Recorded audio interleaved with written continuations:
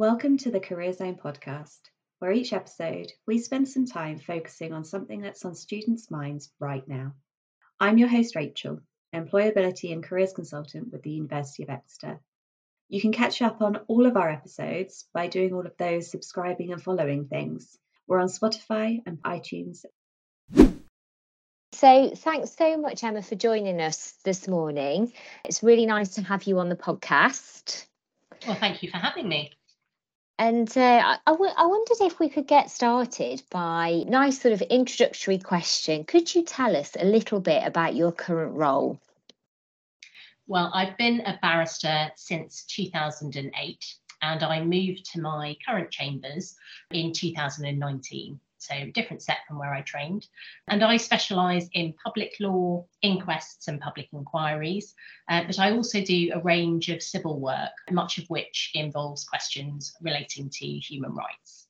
So I'm currently part of the Counsel to the Inquiry team on the Post Office Horizon IT public inquiry, which is looking into the circumstances in which over 700 sub-postmasters were privately prosecuted by the Post Office, many of those being sentenced to custodial sentences following bugs and errors in the IT system, which was responsible for the accounting in the Post Office branches. So it's being described really as a very, very significant miscarriage of justice, and the inquiry is looking into that. And then, I suppose to give another example, last week I was doing a civil jury trial, which was a challenge to the police's arrest of a man who was alleged to have harassed and domestically abused his ex-partner. So the work I do tends to be really interesting in subject matter. And I hope that gives a bit of a flavour of the sort of work that I do. Yeah, it does, definitely. And it sounds like you have a really varied and interesting role. I think talking to you today is going to be really useful for our students who are considering possibly pursuing the route of barrister in the future. So yeah, definitely really interesting. And of course, your journey started at Exeter. So I wondered if you could tell us a little bit about, sort of how you came to be working as a barrister, starting with sort of your time at university at Exeter. Well, when I was 18, I definitely didn't know what I wanted to do. And so I chose a degree that I found really interesting. So I did a politics degree at Exeter. And as my degree went on, I thought more and more about how I could turn my studies and skills into a job and what that job might look like. And so I thought about jobs that shape society. That was where my thinking was going. And I was thinking about journalism. I was thinking about diplomacy because I was studying politics with quite a heavy focus on international politics. And it was really top of my list, the idea of becoming the next Kate Adie, who I expect most of your students will be too young to remember. But Kate Adie was a legendary female war correspondent who went into war zones at a time when that was a very unusual thing for women to be doing. So I was all set on the idea of that. And then I met a female barrister at an event in London, and she told me all about her job, and it sounded fascinating. And one of the interesting things that she explained to me about being a barrister is that the cases we're involved in do truly shape the way that society deals with complex issues and competing rights and responsibilities. So we're in a common law system, as your law students will know, and the judgments given by judges do incrementally change the law and the way we should interpret legislation, for example. And so she explained that really well to me, and I was sold completely on the idea. And so it wasn't even, oh, well, maybe I'll do law. It was, I really want to be a barrister, and I want to be in court doing the advocacy on the kind of cases that really matter in terms of society. So it sounds like it was almost a sort of light bulb moment, that meeting with that particular barrister, and it really kind of inspired you on your journey, which of course some of our students will be thinking about some of the steps to becoming a barrister. And of course, one of the key elements is successfully securing pupillage. Of course. So I wondered if you could sort of share some insight on your journey with securing pupillage and maybe sort of how you felt about the process at the time, looking back, and maybe some of your tips about how best to sort of approach, I guess, the search for pupillage, the application and interview process. Well, for me, because I did a graduate entry law degree, which meant 2 years study of the degree rather than 3 after my politics degree, I had slightly less time than most law students who do an undergraduate degree have to think about my applications for pupillage and to sort of build up that CV time. But actually, that was enough time. And I suppose my experience was quite early on trying to get experience in sets of chambers. And so from as soon as I really knew I wanted to be doing law and wanted to become a barrister, actually, even in my final year doing politics, I got experience in the summer doing mini pupillages. So that is really where you go for a few days to a set of chambers. Some mini pupillages are assessed and there's a formal application process to get onto mini pupillage, and some are not assessed and they're more informal experience. But it varies from chambers to chambers what they offer in terms of how you gain experience of their set of chambers. But it's really, really helpful in understanding what the job actually involves and what it really looks like on a day-to-day basis. Because the study of law is quite abstract, and so you may think a subject's really interesting when you're studying it, but in seeing what the work looks like as a barrister doing that area of law can be quite different. So for me, my experience of doing those mini pupillages really helped me to focus on which types of chambers I might be interested in and what type of areas of law I was interested in. So that was something that I did quite early on. And then I was thinking about, pupillage applications from that early stage and asking myself what I needed to do to make myself more saleable to a set of chambers. So I did a lot of mooting, which your law students will be very familiar with.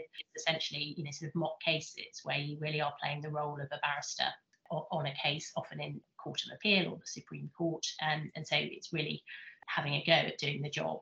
And I did some debating as well and quite a lot of volunteering.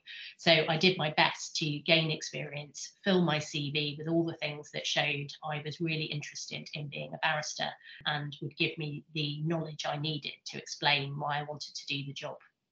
I then applied for pupillage there's a central system, which is now called, I think it's either the portal or the gateway. It's changed its name several times now since I was applying, but it's still a central process. So you do an application and you can choose a number of chambers to apply to. So I did that exercise and I got a number of interviews, and I was very fortunate and secured pupillage on that first round of applications.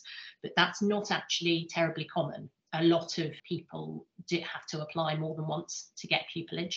And so it does require an element of resilience in terms of, understanding that. And statistically, a lot of people don't get it first time, but that doesn't mean they're not going to get it. It just means, they haven't got it that time.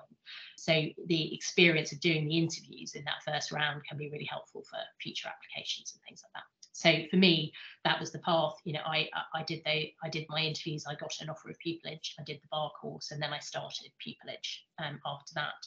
And I suppose sort of building on what I did, the first thing to do is as early as possible try and get some experience, real life experience, seeing what barristers do.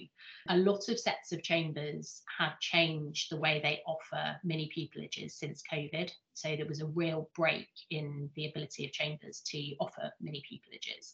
So some now do online mini pupillages or sort of drop-in sessions where you can learn more about a set of chambers and ask questions and meet people, which is quite different from the old-fashioned types of mini pupillages. But that does mean it's much more accessible and you can have more mini pupils as a set of chambers than if you only took a mini pupil per week. There's a finite amount of people you can get through to see what you're doing.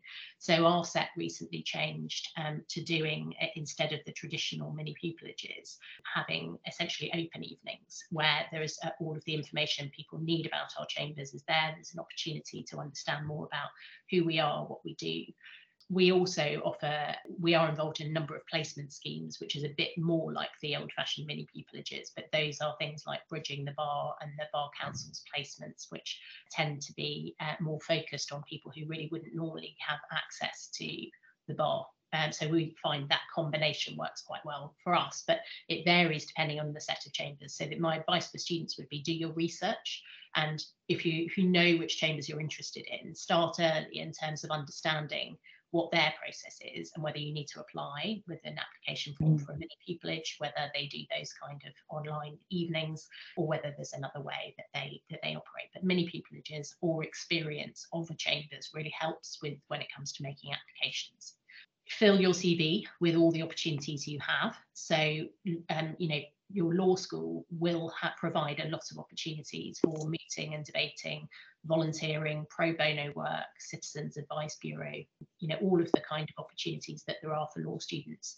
My strong advice, particularly if you want to go down the barrister route, is take every opportunity that you have. And I think it's easy to forget how important that is when you're in the middle of studying, and studying law is hard and it's really all consuming.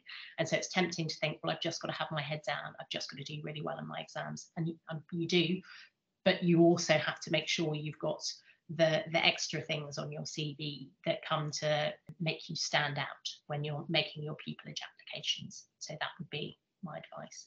I suppose one last point is that the things are a lot more open and transparent than they used to be, which is fantastic.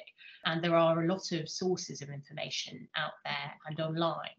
So a member of Chambers where I am, two members of Chambers in fact, did something called the Pupillage podcast, which was all about getting barristers in to talk about their experiences and to try and demystify the process of pupillage applications and I suppose pupillage itself as well. And that's available on the Middle Temple website. So if you Google it, it's quite easy to find. But that is one source of sort of insider view, I suppose, into joining the profession. And we also, as a set of chambers, also publish every year the pupillage report. And that essentially says what we think people did really well at each year, what we're looking for, things to avoid. So it gives direct tips on how to do a good application and do a good interview. So I think that it is easier than it used to be to find out what you need to do to perform well. And so it goes back to the research thing, research. Yeah, brilliant. So much good information there. And like you say, there is so much information available, isn't there, these days, which is really positive, but I think it can be overwhelming as well sometimes for our students. So it's really good to get those recommendations from you, Emma. And what I might do actually is link those two resources that you said into our descriptor for the podcast so that it's easy for our students to find them. So thank you for those. Sort of listening to you talk there, it sounds like the experience and building as much experience as possible was kind of really integral to make for a good pupillage application. But also, I guess it was really important for you to confirm that the career you were pursuing was the right career. Well, absolutely. As I say, the practice of law is quite different from the study of law. And I do areas of practice which are not the areas of practice I imagined I would necessarily be doing when I was first looking at law. I started off being interested in public international law and then came to find the features of that I enjoyed in public law, and then found myself involved in inquests and inquiries. And it's only by seeing barristers doing an area of law and going with them to court and having conversations with them that you really get an understanding. So it is really important to try and help yourself to choose the right path. Having said that, my advice would also be to try and keep things broad at the beginning of practice. So in my view, it's a mistake to be too focused from the outset. So if you do get pupillage and you do get tenancy, doing a range of areas of law is a good idea while you're building your experience until you work out what you really enjoy. So it's slightly after pupillage in a way, but it's an extension of that, doing mini pupillages, getting the experience. It's thinking about keeping your options open, I suppose. Yeah, that's important as well, particularly at the outset, I guess, isn't it? So that, how can you kind of make decisions if you don't know what the certain practice areas involve? And would it be okay to ask, how many times did it take you to secure pupillage? Well, for me, I got pupillage first time. Amazing. Which I put down to luck rather than anything else, largely because the interview that I did for the set I got pupillage with, I felt able to deal with the questions. I felt comfortable with the people asking the questions. It felt like quite a good fit, and it didn't feel terrifying or difficult. There were some interviews I did that did feel terrifying and difficult. And so if you're doing an interview in a set that's right for you, that tends to be indicated by how comfortable in a way you feel in that interview. So I was lucky and I did get it first time, but I know a lot of people who didn't. And so I think it's really important to remember that it's quite common not to get it first time round, simply because it's very competitive. And if you've done a round of interviews one year, you are better equipped for that next year that comes. You are more likely to perform well in your second round of applications. But, some people get it first time, some people don't. I think the main thing is not to think that's the end of the road. If you don't get it, I guess it's the mind. It's difficult, isn't it? If any rejection is difficult, but I guess it's that mindset, like you say, of all thinking about all the things that you've learned from having the opportunity to do it the first time, and then how you can carry that forward to improve next time and increase your chances of success. Yeah, that's really useful. Thank you. You can also, just thinking about other sources of support, the Inns of Court. So if you want to be a barrister, you need to join an inn when you're doing your bar course year. But it is possible to join an inn earlier than that. And the Inns of Court do offer mentoring schemes and mock interviews for pupillage. So it's important to remember that there are sources of help like that through the Inns of Court. If you can get the opportunity to do a mock interview, if you do your pupillage application and you get a range of interview offers, even if you only get an offer of one interview, it's a good idea to try and have a dry run first with a barrister, and the Inns of Court can provide that kind of mock interview support. So that's something else to bear in mind. That's good to know. And actually, on that point, I was going to ask you about the Inns of Court, because, of course, I don't work in law. I read about the Inns of Court, and I don't know, it seems like a very sort of different world if you're not in it. So what was your experience of choosing, which inn to join? Because I know that it's your choice, isn't it, which inn you want to join. So what was your experience like of that? Well, there are 4 Inns of Court. So Gray's Inn, which is my inn, and then there's Middle Temple and Inner Temple, and then there's Lincoln's Inn, and those are the 4. So what I did was to go and have a tour with the education department of each one, and I found that Gray's Inn was the smallest and friendliest of the inns. It has that reputation, and the education department member who showed me around was wonderful and really friendly and really supportive. So that played a big part in my decision-making process. But I think the reality is that all of the inns are great, and they will provide what you need, and broadly speaking, the support that you get from them, both scholarships, and that's something that's really important to bear in mind, and interview support, mentoring, all of them will have those kind of structures in place.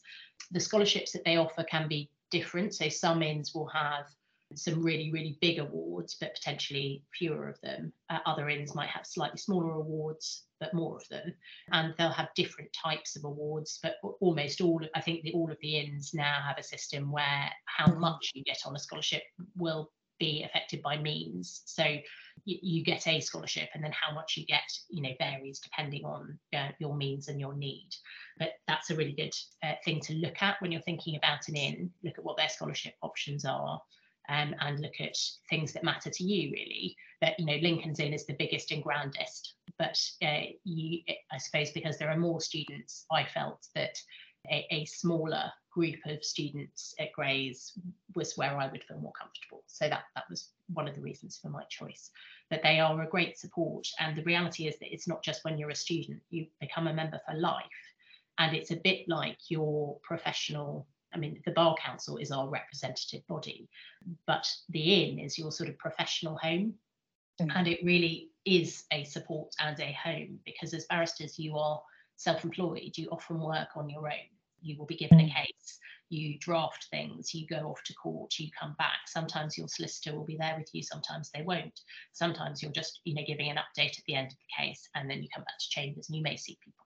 But it's good to have that kind of professional support and professional collegiality and connection, and you make friends. You find that there are other barristers you can ask advice from in quite an informal way, and there are just lots of opportunities for that through the inn. So I remain quite involved in my inn. So I now help the education department with advocacy training and ethics training for the students that come through, and so I stayed involved from the time when I stopped needing to be, I suppose. Once you've done your new practitioner's course and you're 3 years in, you could in theory not go back to your inn at all unless you wanted to become what's called a bencher, which is a senior member of the inn much later.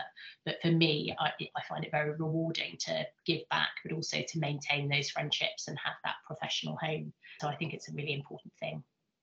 Yeah, it does sound important, because I'd imagine being self-employed, like you were just explaining there, could potentially be quite isolating. So this almost sounds like it's your professional network. It is, and you have that in chambers as well, I guess. Your chambers colleagues provide that support, so you come back and bounce ideas off people. Yeah. You're not ever really on your own, but it That's is, good. unlike, I suppose, being a solicitor in a team, you're working less as a team and more solo. And even just notionally, the buck stops with you ultimately when you're doing a case and standing up and arguing it, which for me gives a lot of independence, and it gives a lot of responsibility from quite a junior point, which if you're happy with that and you're interested in that, it can be a real benefit.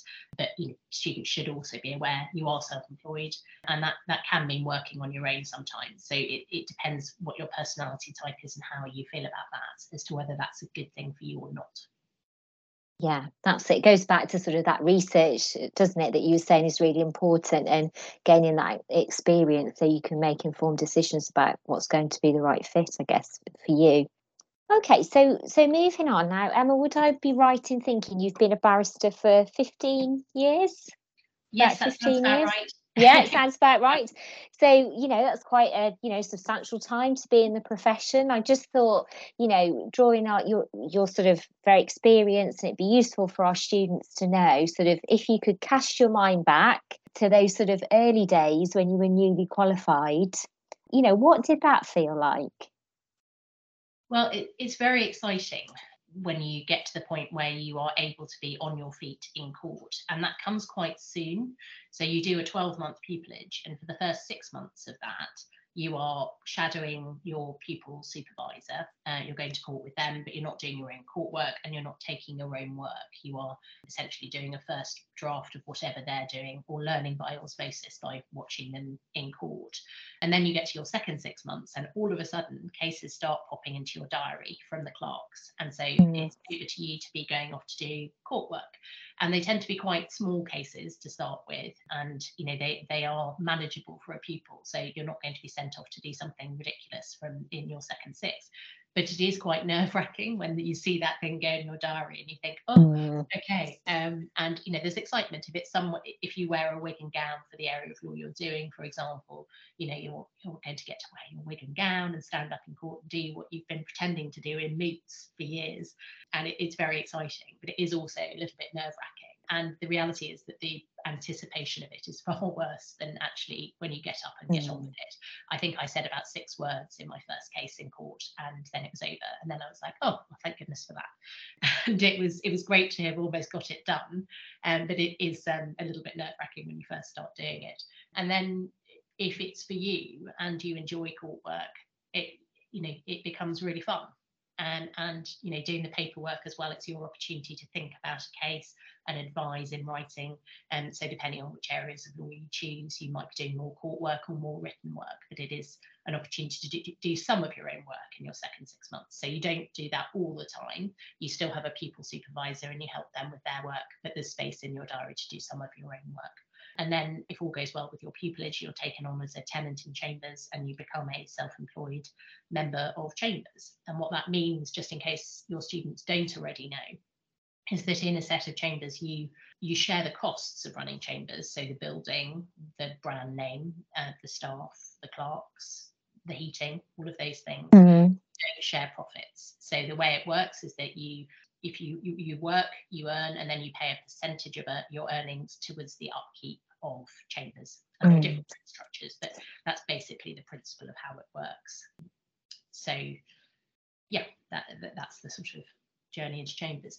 But I suppose in terms of how I felt about being newly qualified, one of the things that's really fun is that at the end of your pupillage, you start as a tenant having this independence to, you obviously really do what your clerks put in your diary for the first couple of years, but you go off and do that independently. So you get your papers, you prep your case, you get on a train to probably a slightly obscure part of the country that you've never been to before, to a county court or a court that's in the middle of nowhere, and you do your case and you meet your opponent. And quite often in the junior years, you'll be herring off all over the country and seeing the same sort of people who are also doing pupillage at the same time, or early years as tenants, and you get the train back together and you tend to make friends with people, and the whole thing is quite exciting and quite fun, and you're learning so much. So it's a bit of a steep learning curve in the first few years, but it is quite often going off to courts all over the country doing different small matters every day. But you might also be working with someone more senior in chambers on a bigger case as their junior, and that happens in the first few years, and it carries on. As a junior, you continue to be led really most of the time until you become a KC. So the first few years are quite fun, and you learn your trade, you meet other people who are doing the same thing, and you get used to this wonderful but slightly odd profession. Yeah, I bet it sounds very busy, but I'm sure the kind of excitement carries you through, I would imagine. Like you said, lots of travelling around and, meeting other people who are doing sort of the same job. And like you said, the anxiety of being in court the first few times, but then realising that I've done it and I survived, all of those sorts of things. So that's really interesting to hear. And you've touched on being self-employed a few times. And I just wondered if you could tell us about, what that actually means in reality, being self-employed. I guess within that, there are some ups and there are probably some downs as well. So I wonder if you could just sort of explain your experiences of that to our students. I suppose in practical terms, that means that you do your own tax returns. So you do a self-assessment. Most barristers have an accountant, and when you first qualify, chambers will normally recommend a firm that deal with barristers. And it is not break the bank, certainly not in the first few years, to have one, and it's recommended to have one because it gives you an element of protection in terms of your tax returns. A lot of accountants firms will specialise in doing barristers' accounts, and so you essentially send your expenses from your train tickets and things and a printout of your chamber's earnings, and the accountant plugs all of that into your tax return and sends it off. But in practical terms, what that means is that your money doesn't get deducted at source in terms of the tax. So you have to plan for your tax bills, which come in January and July each year. So when you're paid, you have to remember to save a certain amount so that you can pay your tax bills. So as a practical point, that's that you need to be fairly organised, and you need to be able to be quite responsible with your finances in order to make sure that that's all, the money's there when you need it. But that's all something that's never really caused me too much of a problem. In terms of the upsides of being self-employed, it gives you a lot of flexibility that you wouldn't have in an employed role. So technically speaking, if at 5 years in you decide you want to have 6 months off and go and travel the world, then the clerks might not be thrilled. That's your decision, and you can go and do that. If you decide that you tend to work better in the evenings rather than, in the mornings, and I don't, but some people do, provided you're not in court, you can do your work when you choose to. And that can be helpful later on when you have, well, for me, I have 2 young children. And so being self-employed, whilst there is a downside to that in that no one pays you maternity leave when you stop working to go and have a baby, Chambers does stop charging you rent at least. But the upside is that when you come back, you can be more flexible than a normal 9-to-5 job, and you don't have to physically be in the building. You can work where you want to work. If you need to leave, at 4:30 because pickup happens, early one day, or for some people it's even earlier than that. But if you need to leave early to go and do pickup and then put the kids to bed and then get out your laptop and finish something off later, you can do that and no one will mind. So there is an element of flexibility that comes with being self-employed, which I really enjoy. It also means you have more control over the fate of your practice. you can express an interest in it going one direction rather than another. And I want to do more of this area of law rather than that. And discussions with your clerks can help you shape where you want to go. But as a self-employed individual focusing on your own practice, you get to have a lot more choice than you would if you were part of a firm of solicitors, for example, where the collective good of the firm and the direction the firm wants to take might be more what the considerations are. So there's a lot of flexibility and control that comes with being self-employed. The downside is, as I've touched on it, no one pays you if you're not well and can't work, and no one pays you if you go off on maternity leave or parental leave or carer leave. And you are entitled to maternity allowance, so you do get paid something from the government. But if you can't work for any reason, for example, you don't earn. And so that is just something to be aware of as being self-employed. But the upside to that is if you decide you need to be earning more because you want to be saving for something, and for me, I needed to save ahead of my 2 periods of parental leave, then you can increase your hours and say, I want to do another couple of sets of papers a week. Or I'm going to put in just an hour or 2 in the evenings doing the less taxing things that I want to be doing to up my income for however many months. So it gives you financial flexibility as well. So it goes both ways. There are upsides and downsides, I think, of being self-employed. Yeah, and it sounds like you say you can plan. Like when you said when you knew you were thinking about taking parental leave. So you can plan for those times where you might not be working and you might not be receiving that income. So that's really interesting to hear. And you said there you've got two small children, and that's something I wanted to ask about I guess your experiences of taking time out to have a family, because I know that that's something that some of our students will be thinking ahead to the future and they'll want to have children. But I would imagine they've probably got concerns about how they'll manage, having a family with a really demanding career. Because being a barrister is, it's a big position of responsibility. It's a demanding career. How have your experiences been of sort of taking time out to have a family and then, returning to your career? I think there are challenges, and I don't think they're specific to being a barrister. I think that any demanding job, it is a bit of a juggle once you have children. Having the time off the parental leave stage certainly wasn't a problem for me. I saved for that so that I could financially afford to do it. I didn't take a whole year. I did, in fact, share the time with my husband. So because he was employed as a teacher at the time, we did shared parental leave. So I took, for my firstborn son, I had 7 months off, and then he did the rest of the year, and that was arranged through his work. And then the second time round, I took 6 months off, which was perhaps slightly less than I wanted to, but for various reasons, that's how it worked out. And then my husband again did the rest of the year, so that worked fine. And in terms of chambers, you tell them that you're going, and most chambers have a parental and carer leave policy now, which will mean that there is provision to give you support both before you go and when you come back, and you don't pay chambers rent for the period of time you're off. Our chambers, in fact, has a policy whereby you don't pay chambers rent for a period of time after you come back, which helps to mitigate the financial losses that you have when you're off, which is in fact quite progressive for self-employed barristers' sets of chambers. So the time off itself is not a huge problem. You come back and you worry that everyone will have forgotten who you are and your solicitors will all have disappeared. It does not happen. The reality is that time goes in a flash for all of us. And so it doesn't seem like very long to other people that you've been away for. And they do remember you, and the work comes back in your diary very quickly.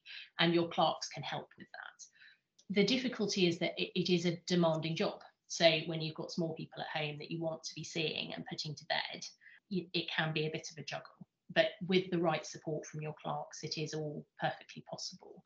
It is tricky when your children wake up 3 times in the night and you've got to be in court the next day. There's no getting away from that. But that's not specific to being a barrister. Any profession that you go into, once you go back to work and you have small children, you get less sleep than you used to, and you have to adapt, and you do. And it is possible. But it's about having a supportive environment. So, chambers are much better than they used to be at supporting women or men, or those going off with caring responsibilities on their return, and understanding that if we want to retain women at the bar, and if we want them to progress to become KCs and to become judges, because it does disproportionately affect women, Of course. the childcare aspect of it, then we need to be supportive, and we need to have open and honest conversations about the challenges that exist so that you can find ways of mitigating them. So I think that the bar has come on in leaps and bounds in the last even 10 years, thinking and being more aware of the challenges that come with juggling a family life and being a barrister, but also a greater consciousness that work-life balance is a valid goal that we should be striving for. And just because you're a barrister doesn't mean you don't have the right to believe that having a work-life balance is both possible and desirable. So things have improved hugely. Fine. Thinking about our set of chambers, for example, it's probably demonstrative of how things have improved, that out of our as of whenever the newest KC becomes technically a KC, which is in a month's time, we will have 4 out of our 5 KCs in chambers women, and of those women, all but one have children and have juggled throughout their career and have managed to become KCs nonetheless, and they will go on to succeed. And the women beneath them and the men beneath them in chambers, are doing brilliantly, and the future is very positive. So I think that's just indicative of the fact that it is possible to do the juggle. And I think the myth to correct is that you cannot be a successful barrister and be a good parent. That is simply not true, or at least I hope it's not true. I see my children a lot. I work hard, but I do it in a way that works for us as a family. And my 19-month-old and my 4.5-year-old are a huge part of my life. And I'm very open about that with my colleagues in chambers and with the profession more widely. So if I can't make a conference at 6 o'clock because I want to put them to bed, then I will say I can't do a conference at 6 o'clock because I put my children to bed. And I don't hide that. And I think in the past people did and would say, I can't do that for professional reasons. And I think the more we're open and upfront about the fact that we want to be involved in our children's lives, and that means that we do have some boundaries on when we want to work, the better. Yeah, and it's great to hear that you feel you can be honest and say, no, I can't do that conference call at 6 o'clock because I want to put my children to bed. So it would be hard to not be able to say the real reason, wouldn't it? It's all that sounds reassuring that there is the work-life balance, and I'm sure it will be important for our students to hear that from you, with your experience as somebody who's been through that.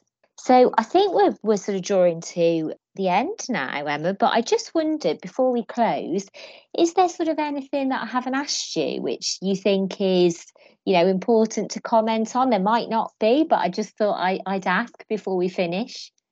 Well, I suppose I'd just say that I think, and I know this, I'm just one person, that I think this is the best job in the world. And I really wouldn't do anything else. It is so rewarding. It is, intellectually challenging. You meet a huge range of people and you do a whole range of cases covering a myriad of different issues. And I can't think of many professions where you would have the opportunities to have those experiences. And so for me, I would wholeheartedly recommend the bar to your students. Oh, that's brilliant. And that's actually really inspirational to hear. So thank you for that. And thank you for your time this morning joining us. Pleasure. Thank you for having me. This was the Career Zone podcast, brought to you by the University of Exeter Career Zone. Check out iTunes and Spotify to keep up with all of our regular releases. And if you'd like us to cover something else in another episode, just send us a message, #CareerZonePodcast at UOE Career Zone or at UOE Cornwall Career Zone on Instagram, and we'll follow up in one of the next episodes.